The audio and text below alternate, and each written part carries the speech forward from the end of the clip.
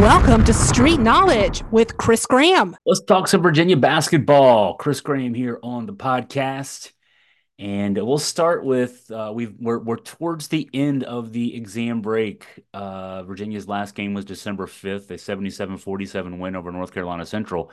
I'm recording this on December 15th. Tomorrow, December 16th, the Hoos are back in action, hosting Northeastern, a rare Saturday night late night game. So I say late night, a night game, 6 o'clock start on a Saturday. It seems like we always play at 12 or 2 or at the latest 4 on Saturdays. But ACC Network tomorrow night, Virginia gets Northeastern. The exam break is always that time of year. I remember there was one of the Pete Gillen years where, that Who's team went into the break with like an 8-1 or 9-1 record and came back and it looked like everybody had just eaten turkey over the 10 days they were off. And they were very flat or fat, as the case may be, right? But Tony Bennett's already had one 6-day break this season, and they came back from that break after the trip down to South Florida before Thanksgiving, and they played their best 3 games of the season after that break. The wins over Texas A&M, Syracuse, and then North Carolina Central. And so, it's one of those things. You play a lot of games, you take 6 days off, you play three more games in quick succession, you take 10 days off. Virginia gets this one with Northeastern, then early next week, travels to Memphis for what could be a really big game for both those teams. And certainly a chance for UVA to get a resume win. But first, got to play Northeastern. Let's not jump ahead. Northeastern's 4-6 this season. They've also had a break for exams. Their last game, December 6th, the 73-71 loss to Vermont. Their best win in KenPom is East Carolina, and it's a pretty modest one. ECU is 186 in KenPom.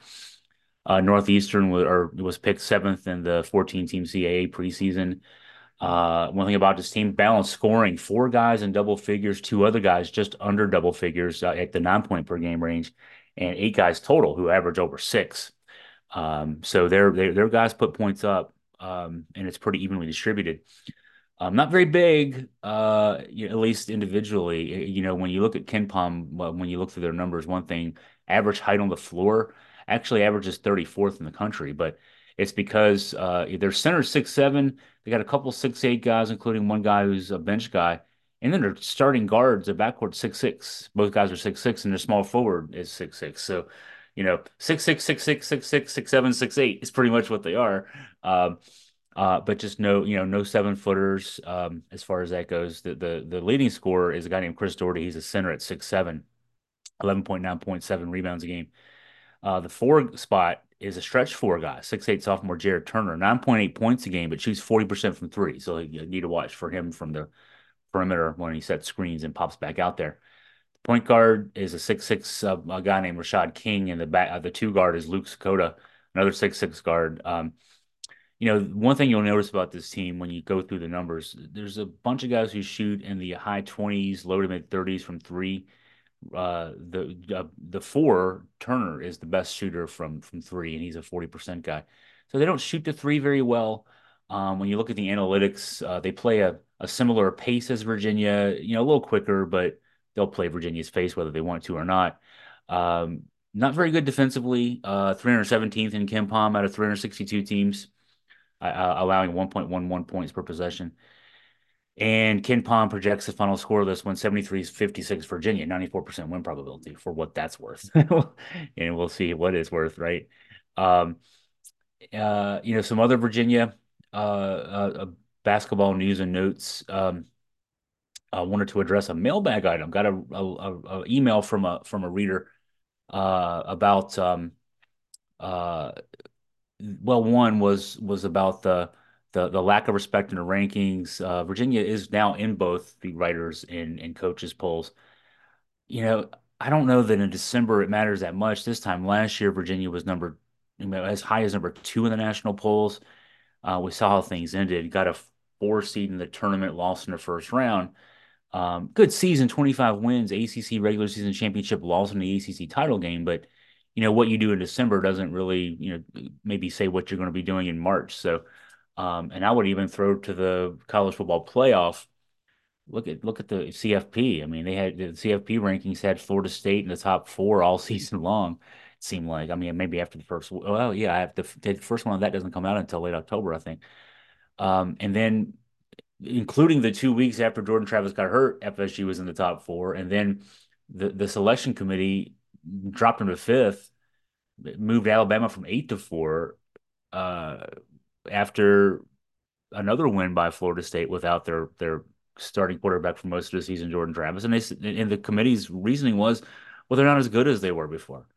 They were good for 2 weeks after he got hurt, but they weren't as good as they were before. So beauty's in the eye of the beholder. I like what I see out of this team for Virginia.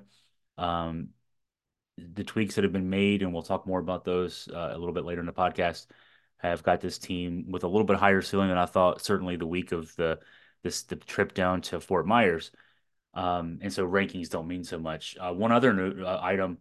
Um, uh, Igor Milicic. I wrote a column about Virginia's 2022-2023 transfers in Francisco Cafaro, Isaac Trout, Caden Shedrick. We'll talk about that a little bit more as the podcast goes on.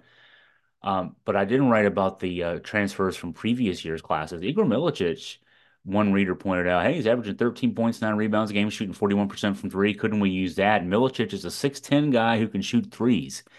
Yes, we could use that right now. The starting center is a transfer coming in, the Jake Groves, who came in from Oklahoma, who's a 3-point shooter at 6'9". And Ryan Dunn at 6'8" is playing effectively. He's playing the four spot, the power forward spot, even though he's listed in the programs and everywhere else as a guard by Tony Bennett.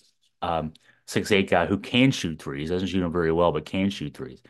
Boy, wouldn't you love to have Milicic out there as the backup to at least the backup, perhaps, um, to Jake Groves. And yeah, he's putting some good numbers up there. In Charlotte, now I know Charlotte's a lower level down. He had 8.6 rebounds, 4 blocks against Duke in a loss last week. So he can put good numbers up against the big guys too. Um, Talking more about the transfers out. We'll start with Caden Shedrick. He's the one that you think got away, but I'll tell you in a second who really is the one we let get away. Shedrick's putting up good counting numbers. As of when I wrote this piece earlier in the week, I haven't updated to see if Texas even played later this week. Shedrick was averaging 13.3 points, 4.5 rebounds, 66.7% shooting. But I pointed out in the column most of that damage, almost all that damage, was done against Texas's lesser opponents, and they've played a lot of lesser opponents. They've only played 2 games against teams ranked in the top 150 of KenPom, UConn and Marquette. And uh, Shedrick missed the UConn game, so he didn't even get anything there. So he's only played in one of those games, and in that Marquette game, he had 6 points, 2 rebounds, and assist, block, 2 turnovers, and 3 fouls in 23 minutes. That's a lot of, unfortunately, what we saw out of Shedrick in big games at Virginia. He would do great in November and December, and then as the season wore on, he'd fall out of the lineup. I'm not saying that's going to happen to him at Texas, and in fact, for the kid, he's a UVA graduate. I hope for him that things do work out for him better in that sense. But right now at this stage, he's putting up good numbers um, against teams that probably aren't the ones that you would want to be bragging about if you're Shedrick. Now, I may end up clicking. And in fact, I should do this real quick. What the heck? This is a live to tape podcast. I should look and make sure has Texas played any this week. A lot of the top 25 are taking time off this week. So let's see. Let's go to Texas's numbers. Have they played since I wrote that column? And he'll probably have put up 20 against somebody really good.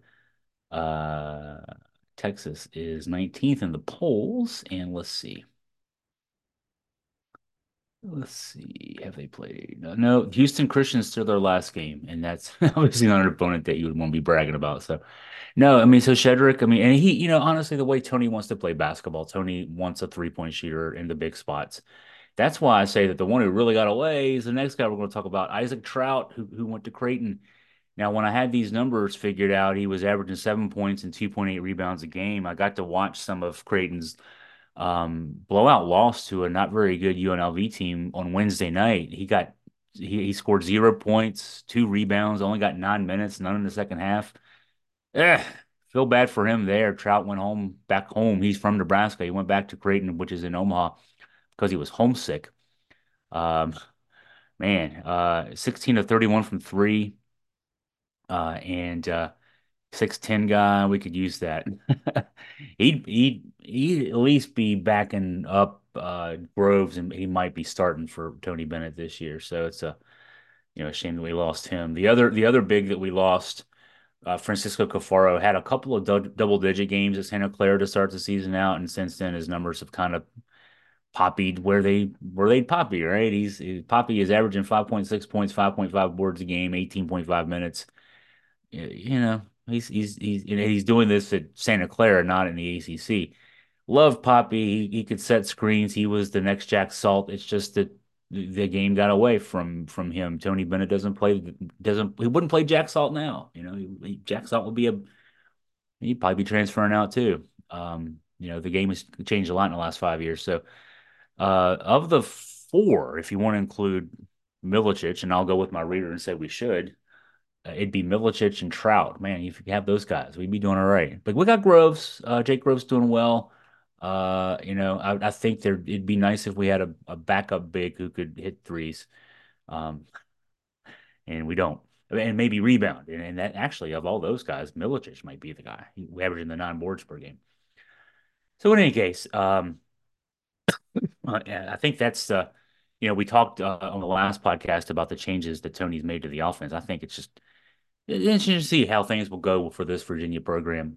Coming back off the exam break now. I mean, I know there will be the game tomorrow, the game against Memphis, then a little bit of a break again. Come back after Christmas, and then you go in a home stretch. Pretty much all the way through. There's the one break in ACC play because of the odd number of teams. Everybody's got to take a midweek or weekend off. So there's at least one other period this season coming up where there'll be 6 or 7 days off between games. But other than that, it's all the way through. So it'll be interesting to see how Virginia comes out tomorrow night. For those listening before the Saturday tip at 6 o'clock Eastern, I will be courtside, so to speak. I'll be in the lower bowl at JPJ. That they don't sit us on the court and haven't for years at JPJ, but it still feels kind of like courtside. I'm at least in the arena. I'll be there for the game. We'll be doing live stuff there, I guess.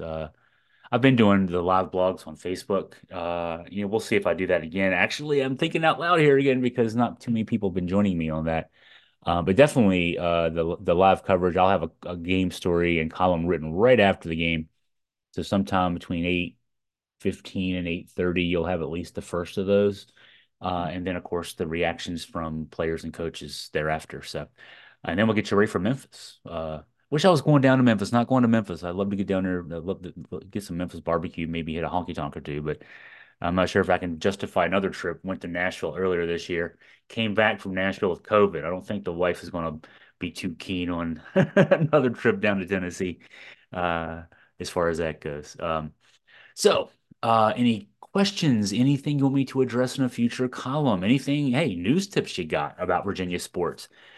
Feel free to please reach out to me. Email me at chris@augustafreepress.com.